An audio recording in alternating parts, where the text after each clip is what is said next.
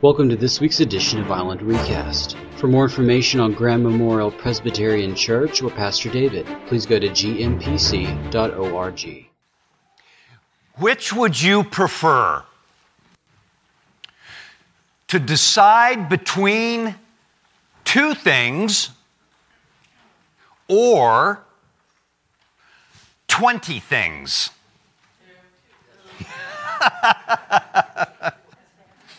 I've thought a lot about this this week because, we live in the land of choice. I mean, we have so many choices, so many decisions to make. You go out and you say, gee, I need a new pair of shoes. Well, what kind of shoes? Do you want sneakers? Do you want loafers? Do you want dress shoes? Do you want short heels, high heels? I try to stay away from heels. Good move. Clothing. You're going to go out and buy a new suit. There's a whole rack of suits. My father-in-law, God rest his soul, was a very colorful man. And his wardrobe was a little eccentric. He's kind of the eccentric professor.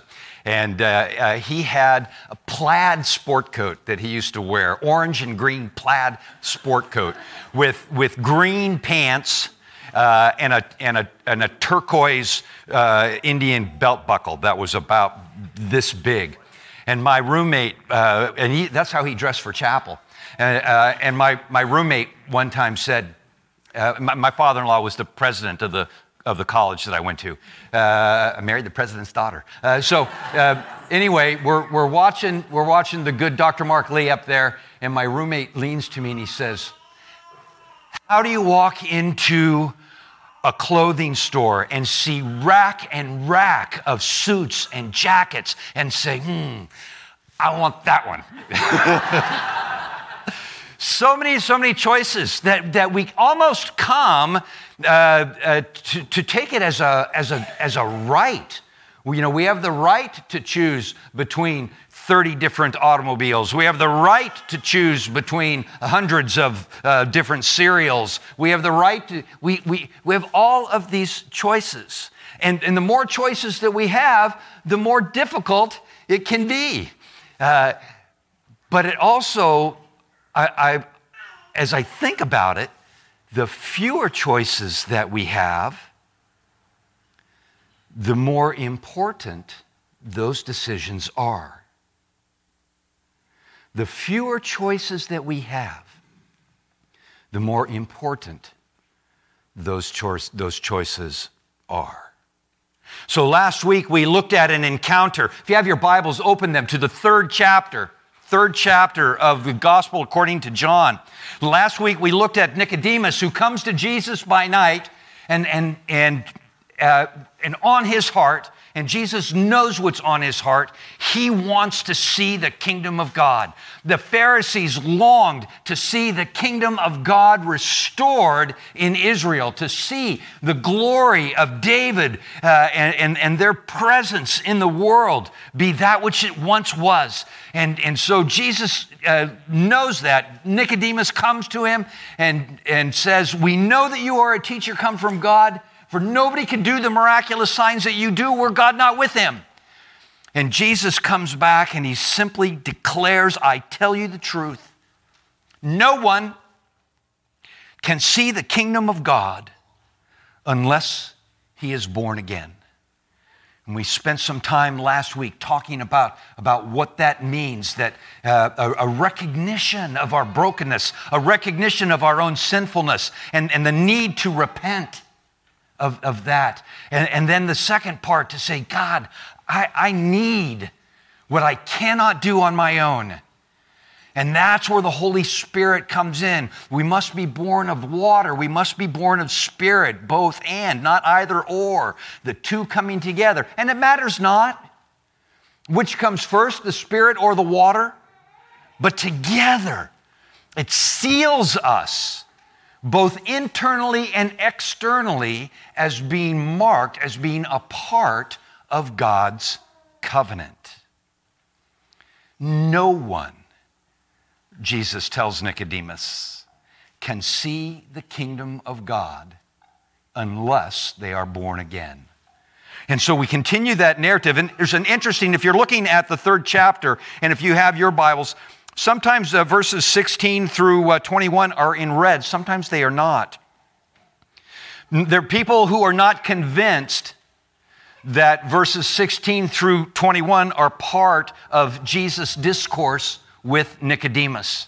Some believe that it is John, the writer of the gospel, who now he steps away from this scenario that's going on between Nicodemus and Jesus and gives some commentary on what Jesus is talking about. And that's where we pick up today. For God so loved the world that he gave his one and only Son, that whoever believes in him shall not perish, but have eternal life. For God did not send his Son into the world to condemn the world, but to save the world through him. Whoever believes in him is not condemned, but whoever does not believe stands condemned already, because he has not believed in the name of God's one and only Son. This is the verdict. Light has come into the world, but people loved darkness instead of light because their deeds were evil.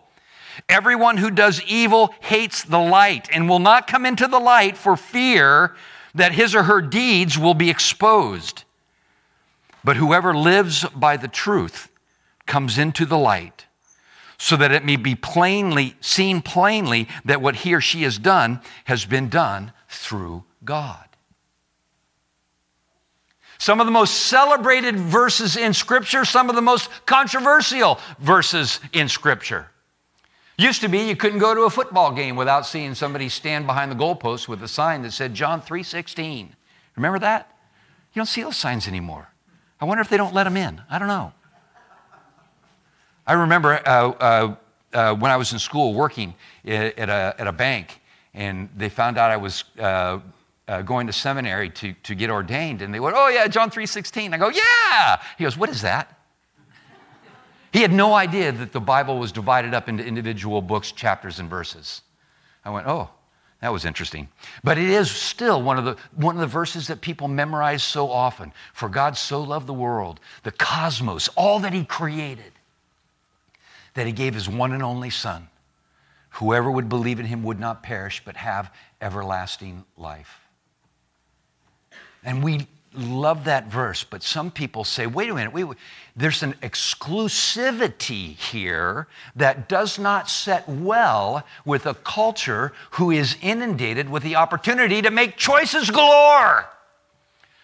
I want to decide, and I want all the choices that you can possibly give to me. How can you stand there and say that there is only one path back to God?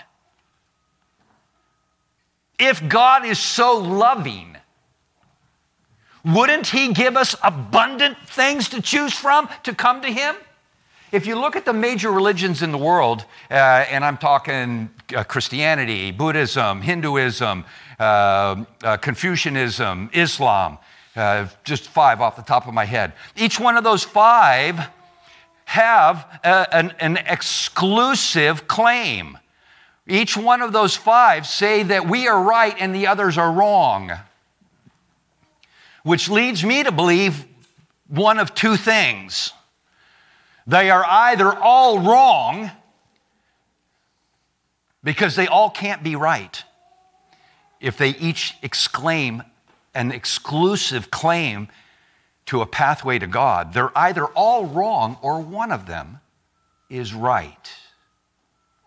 Maybe here's a better question, and I read this past week, and it really struck me. Imagine that God, he creates this incredible universe, and then he populates it with all of these plants and these animals, and then he creates human beings in his own image and places a little bit of himself in there, and he nestles them into a paradise.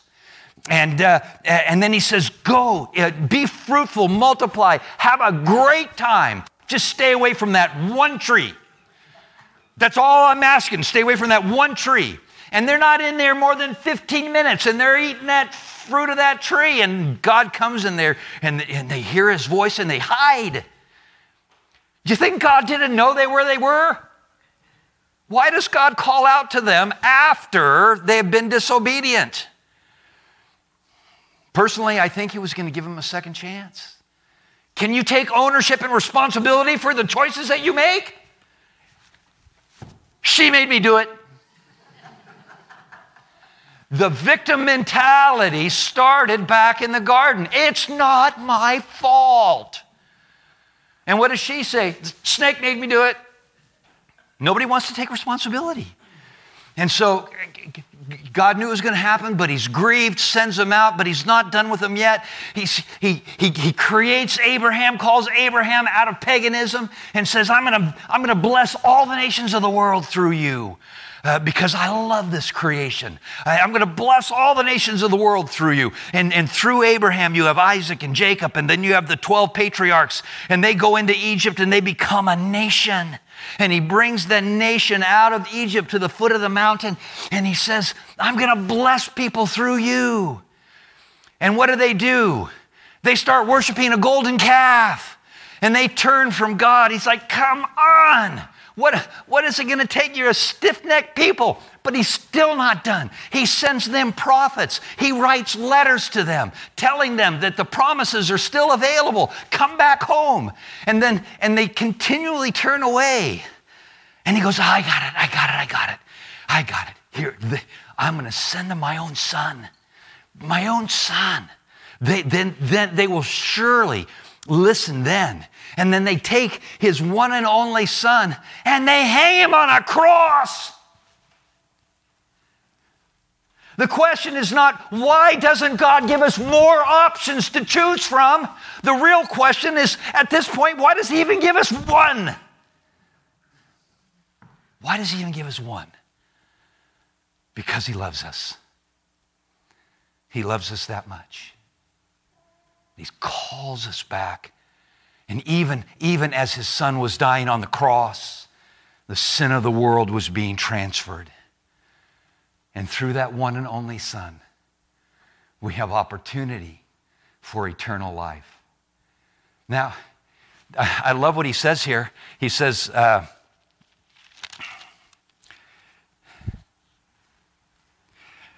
whoever believes in him is not condemned, but whoever does not believe in him stands condemned already.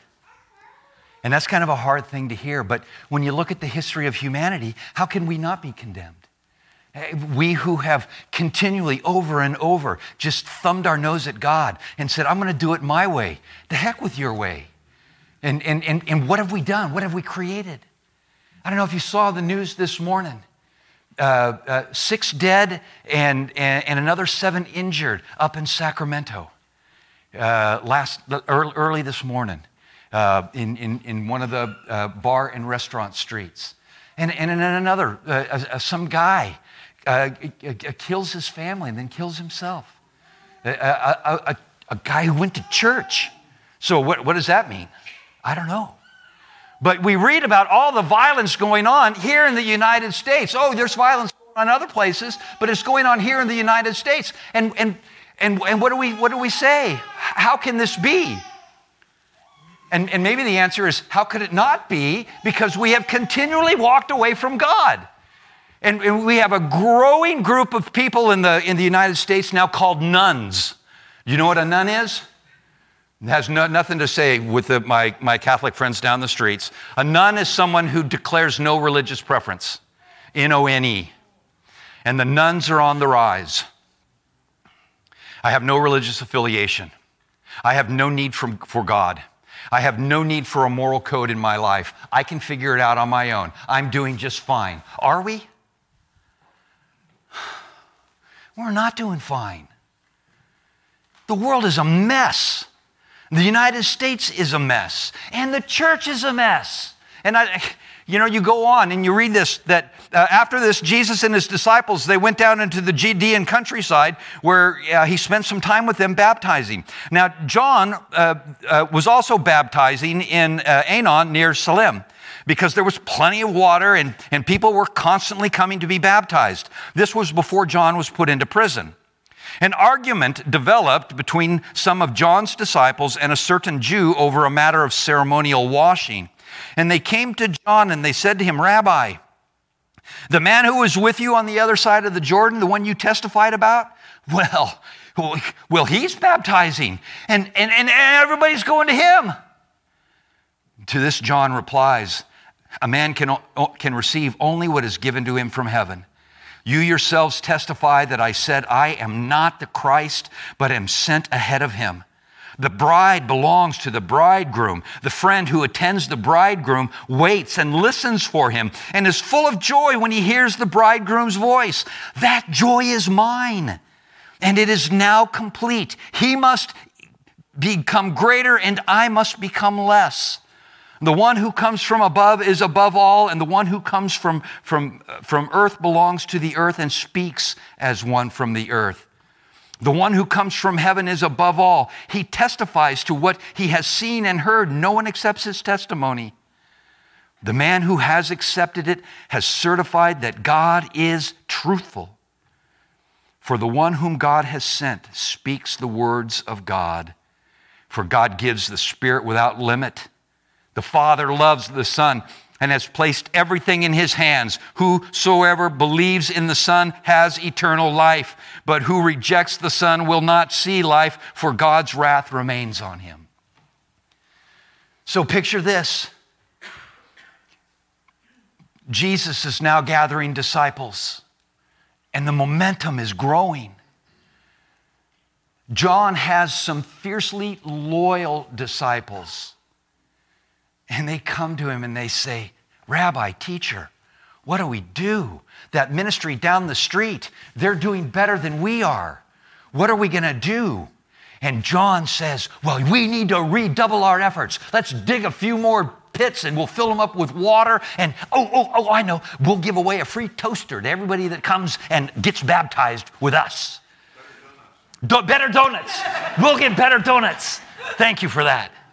No, he doesn't say that. And you know, God bless them. They were loyal and they loved John. But John says, "You don't get it. It's not a competition. God gives as God gives." And you know what? Hopefully, we all make equal sacrifice, but we don't have equal gifts.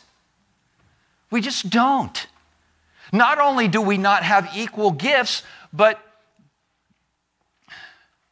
we don't have the same gifts. And that's one of the things what I talked about with the people, the new members that joined the church today. You know, they've got different gifts than we've got, and together all the gifts are present in the worshiping community. As we come together, there's no competition. That's why we say that there's only one church in Coronado. Many different worshiping communities. Now let me parse that down a little bit. Not everybody that sits in the community is a part of God's church. You say, what? Not everybody that comes through the doors of a sanctuary is a follower of Jesus. That would be like saying if I hang out in a garage, I can become an automobile. It's just not going to happen. How does it happen? It happens when we decide. It's about a choice. And what's the most simplest choice that a person could possibly be given? Life or death? Well, that's an easy one. I mean, is there anybody here that wants to sign up for death? You know, the Bible actually says that those who hate me love death. Well, there are cultures out there that embrace death and they celebrate death. That is not our culture. That's not what it means to be a follower of Jesus. And yet we within the church are doing a lousy job of communicating and sharing with the world the best choice that could possibly be made by anybody. Why? Well, because you know what? If you don't look like me, smell like me, talk like me, then you're not one of me. And we parse and we divide the church into multiple communities. As I've said many, many times, my dear friend Mike Murphy, the Catholic priest, said, David, our greatest scandal is our disunity. Which is why someone came to me and said, do you think we could put one of these in the hands of every single person that goes to church in Coronado on a Sunday morning? I said, I don't know, but I'm willing to try if we're willing to pay for it. And he said, okay, deal. And so that's why every church was given these booklets, because there is only one church. I was talking with the choir, give the choir a heads up on what's going on, telling them about this little booklet and what we're going to do with it. And I said, it's written for the non-religious. And somebody in the choir said, well, maybe even for the religious. We talk about prayer, we read about prayer. There are tons of books out there on prayer. Sometimes we even hear sermons about prayer. But when you actually sit down to start praying, boy, doesn't your mind go to 1,000 other different choices and decisions that you could possibly make? Maybe I better check my email just one more time. Maybe I should check to see if somebody texted me. Maybe I need to, phone, ring, please, ring. Anything so that I don't actually have to engage in prayer. Why do you think that there are so many challenges and obstacles to praying? I'm going to tell you why. Because there is an enemy out there, and prayer is the most important and significant thing that we as followers of Jesus Christ can engage in. And somebody out there doesn't want you on your knees. There's somebody out there that doesn't want you to be praying. Who would that be? I'm hoping that none of these get left in the pews today. You can even take extras if you'd like. There's some over there. There's one couple, I won't tell you who they are, but they took booklets, and you know those little libraries around town, the little mini libraries? Yeah, these are in all those little libraries. Yeah, it's good stuff. It's not about a competition. It's always better someplace else. They say the grass is always greener on the other side. Well, if you believe that, then let me give you a gardening tip. If the grass is greener on the other side, then start watering your lawn. It's not about where we worship. In fact, we're going to get to that in a couple of weeks with the woman at the well. And Jesus said it's not an issue of location, because God is spirit and truth and desires those who worship Him to worship Him in spirit and in truth. It's coming together in Christ. It's coming together to show the world that there is a better way. And yes, there is only one way, and we can be amazed that God has given us that one way. But let's not cower behind it. Let's not hide behind it. Let's not be ashamed. Let's not be embarrassed. To know the biblical truth that God so loved the world that He didn't give up. He's given us a second chance through Jesus Christ. It's not going to happen externally. It doesn't happen through ceremonial washing. It doesn't happen by going into the temple and offering a sacrifice. That sacrifice has been made, and we have been washed through the Lamb of God. The only decision is the decision between life and death. Or, as we prayed in the prayer of confession this morning, my will or thy will. Well, Margot, you're just being really chatty today, aren't you? Yes, you are.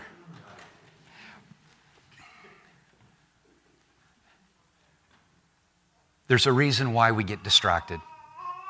And sometimes we're distracted by the most innocent things in the room.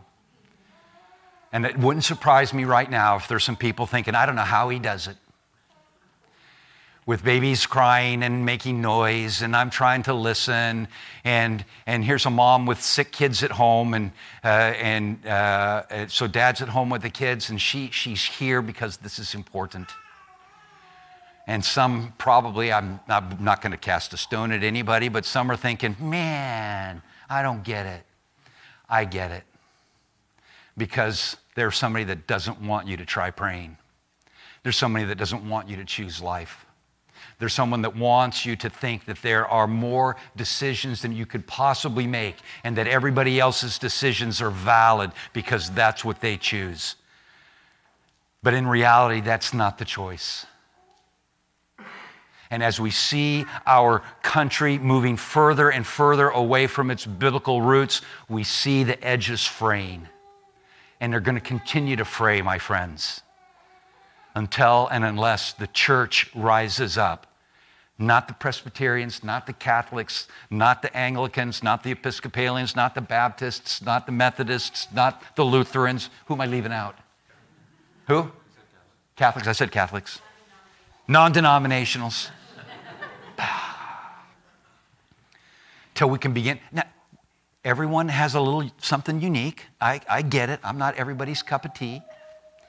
But the point is, we need to look past our differences and focus on that which we have in common. Because there is only one Lord, one faith, one baptism. And together we can make a difference in this world. Don't be distracted by what's not essential. Focus on what is true and eternal. And my challenge to you, try praying. Thank you for listening to Island Recast. For more information, please go to gmpc.org.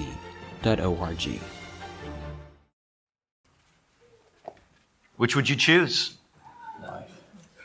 Between 2 things or between 20 things? The fewer the choices, the more important the decision. Choose life. Choose Christ. It is the most inclusive, exclusive invitation offered to the world. You don't have to think, believe, look like me. You just need to connect with Jesus, and He's going to tell you what His agenda is for your life. And when you try praying, that's when you discover what that agenda is. Not mine, it's His. Let's together choose life. Try praying. Live into the kingdom of God now and every day. And all God's people said, Amen.